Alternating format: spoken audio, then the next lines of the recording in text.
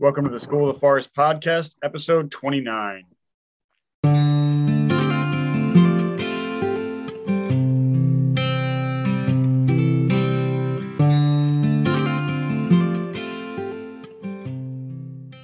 Welcome to the School of the Forest podcast. I'm your host, Christopher Russell. This podcast aims to educate you about outdoor living skills, give you a first-person approach to wilderness ecology, and provide you with a glimpse into the different methods people are using for sustainable living. To find out more about our programs, please visit schooloftheforest.com. Thanks, and enjoy the show. Hello, everybody. Had a little bit of a break while I'm up here in Maine running the Jack Mountain spring semester, but taking a little time tonight to talk to my good friend, Rick Swain. How you doing, Rick? Good. How you doing, Chris? Good to be here. Good. It's finally the end. Winter's finally over. We were in boats today, which is great. And it's weird because 5 days ago we got 6 inches of snow. So I know. Nobody really knows what to do up here right now. Everybody's kind of all topsy-turvy weather-wise. So Rick was a student up here at Jack Mountain last fall and has since gone on to start. You're pursuing the Maine guide license, right? Correct. Yep. Correct. And then has started a business teaching wilderness first aid. So tell us a little bit about yourself and how you ended up at Jack Mountain and a little bit more about the business.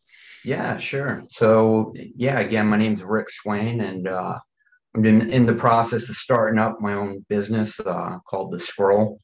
And it's been a dream of mine for a long time to kind of get out on my own. And I always knew I wanted to do something in the wilderness, just didn't know exactly what my niche was. And had the opportunity to go to the semester last year up at Jack Mountain, and that kind of like catapulted me into, maybe this isn't a pipe dream, maybe this is something I can actually do. And so I kind of trying to tie in my skills of 20 years in the military and apply those skills as I kind of see it in an outdoor environment. So that's kind of what the school is about. Yeah. So talk a little bit about, you mentioned your kind of history with you were medical in your time in the military.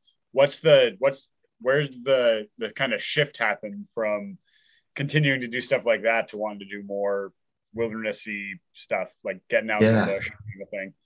Yeah, definitely. So like part of my military medical training, there was a block of instruction on wilderness medicine. And I just found myself really, really interested in that aspect. And it wasn't called that back then. It was just, sticks and rags type medicine. But I was fascinated with that aspect of the medical piece. And then I had the opportunity to go to SEER school, Survival, Evasion, Resistance, Escape. And I was just drawn to the whole survival wilderness aspect of that.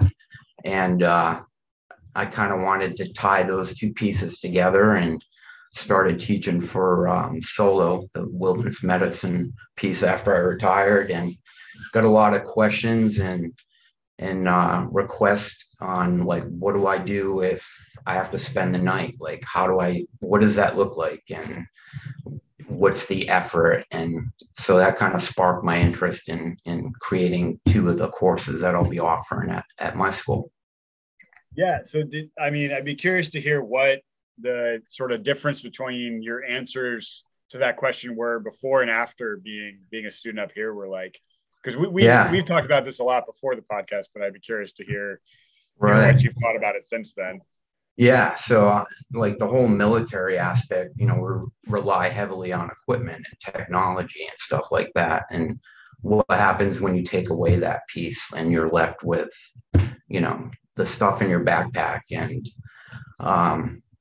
going to the Jack Mountain and learning the whole bushcraft piece of it. And was always a dream of mine, and to see that side of the wilderness and that the medicine piece, what do I do if I don't have an ambulance in my backpack, so to speak.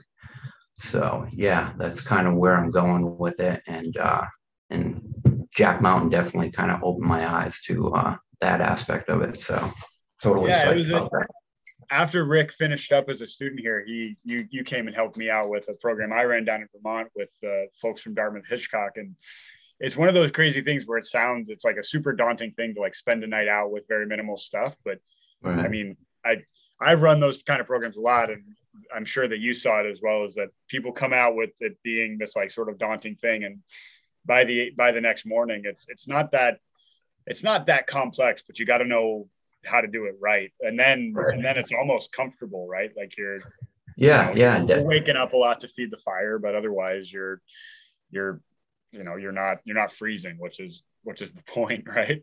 Right.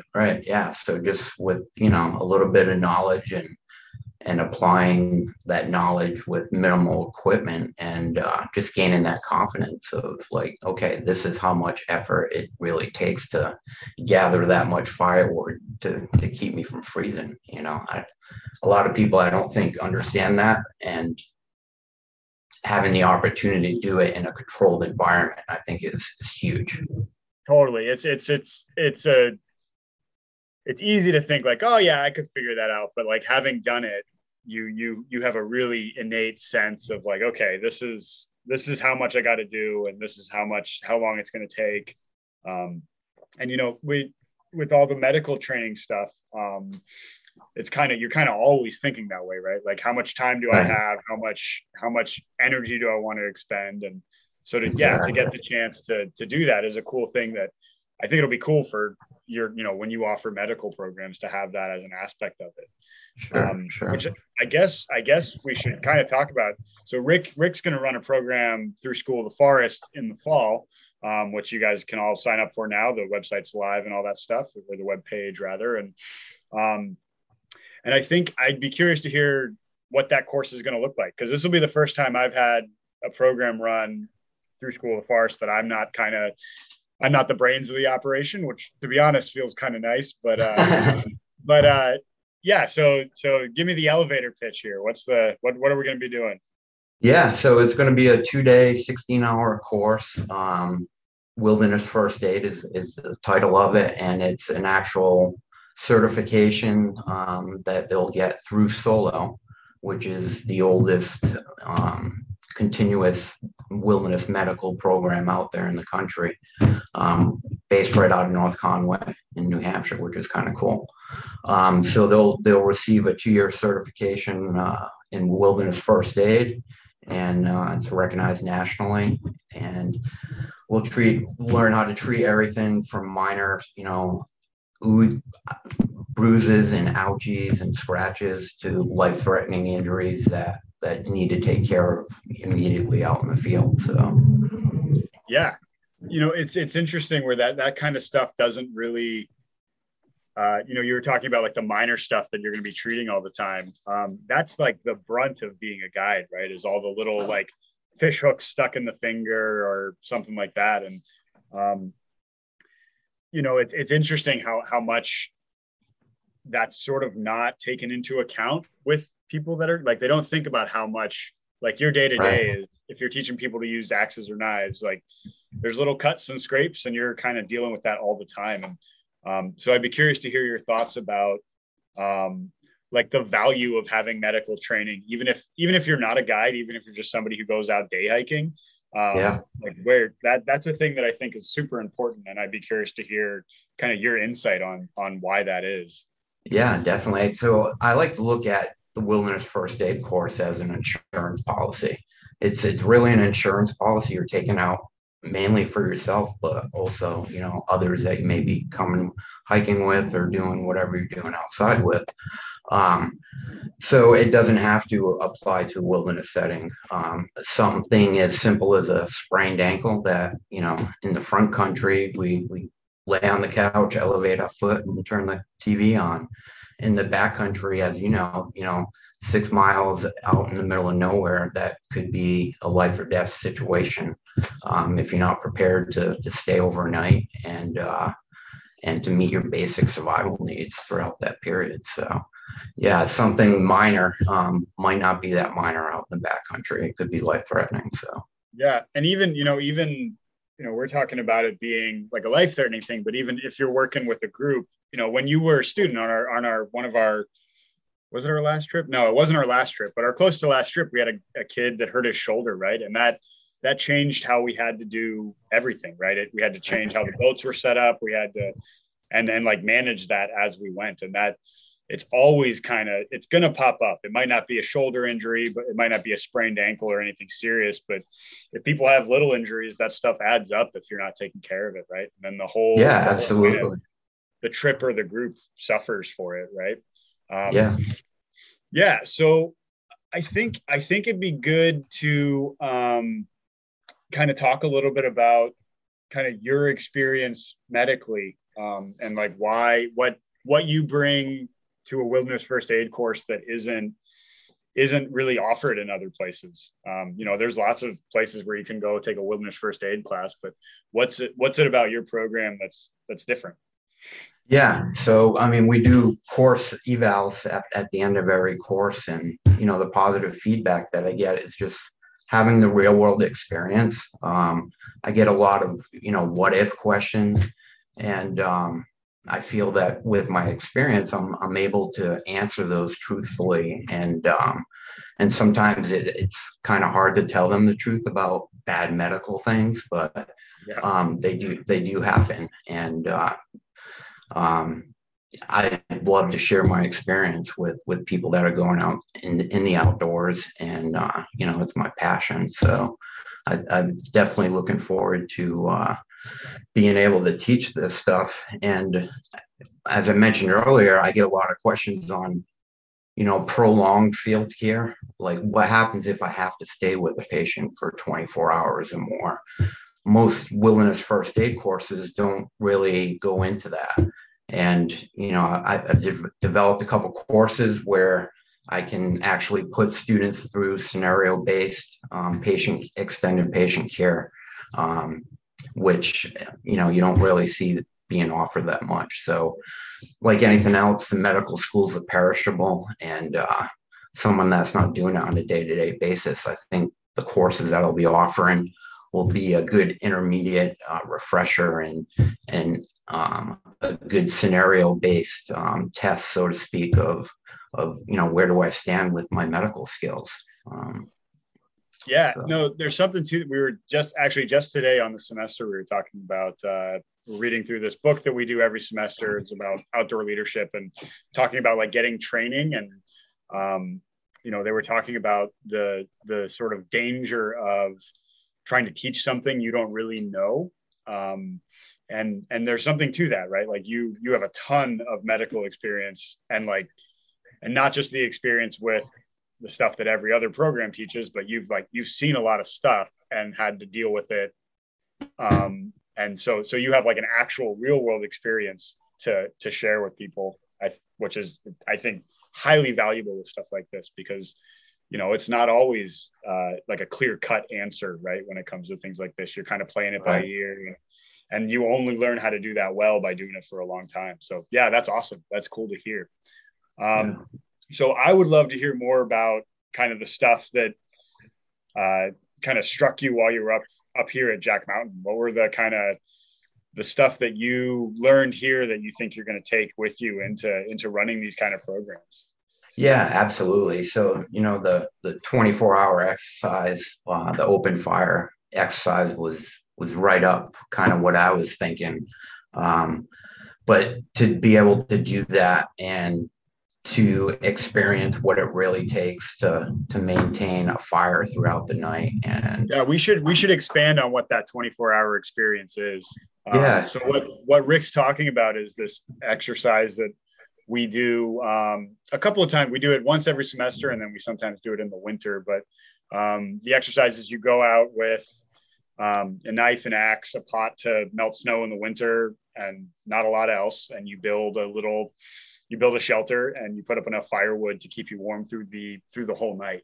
And sometimes we do it for 2 days, and it's a pretty powerful experience to like be able to do that, because we don't do it when it's warm. Otherwise it's not real. You do it when it's still pretty cold out. And so you learn a lot in that night that you kind of know rationally, but doing that exercise really, really like hammers it home in a way that it wouldn't otherwise.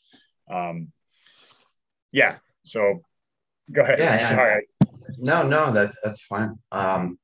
I think the other biggest part that I took away from the semester up at Jack Mountain was just developing systems and processes, especially with the journeyman certification, just being able to come up with a meal plan and how to develop, checklists and all that critical readiness that like I'm trying to teach in my courses.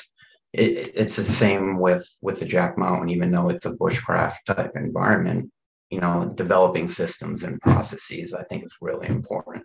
Yeah, from the guide aspect, it's sort of similar, right? You're trying to keep people happy and healthy, right? And you're doing it while they're okay, and then the medical stuff takes over when it's not, right?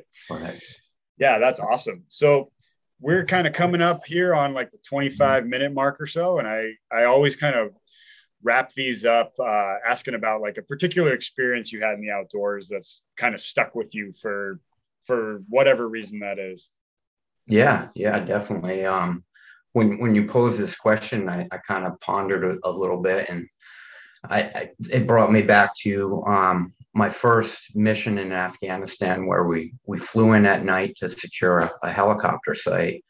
And I remember just sitting there freezing all night, pulling security. And the next morning, the sun came up over the mountain, and I got like a real good visual of what the countryside looked like. And even though the chaotic stuff that was going on in country, you could still see the beauty of nature and the outdoors, which I don't think we'll ever be able to change that. So that was something pretty powerful that I'll always take with me. Yeah, that's awesome. That's awesome. So Yeah. yeah, well, like I say, Rick's gonna be running a program for us come this fall, and that's available to sign up for now. And so if you have questions about that, you can get in touch with me and I'll get that all set up. And yeah, looking forward to having Rick out to teach you guys all this stuff. And thank you so much for coming on, Rick. And I will see you soon. Sounds good, Chris. Thanks for having me. Awesome. Thanks for listening, guys. We'll catch you on the next one.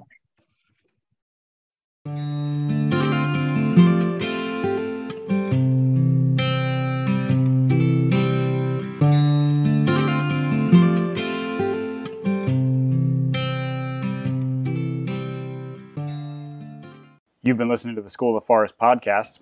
I hope you enjoyed the show, and if you did, I hope you share it with a few friends. If you did like the show, please leave us a review on Apple Podcasts, Stitcher, or any other of the major podcast hosting platforms. And lastly, if you'd like to learn more about School of the Forest programs, please check us out at schooloftheforest.com and get in touch with us at any of the contact information you'll find on that site. Thanks,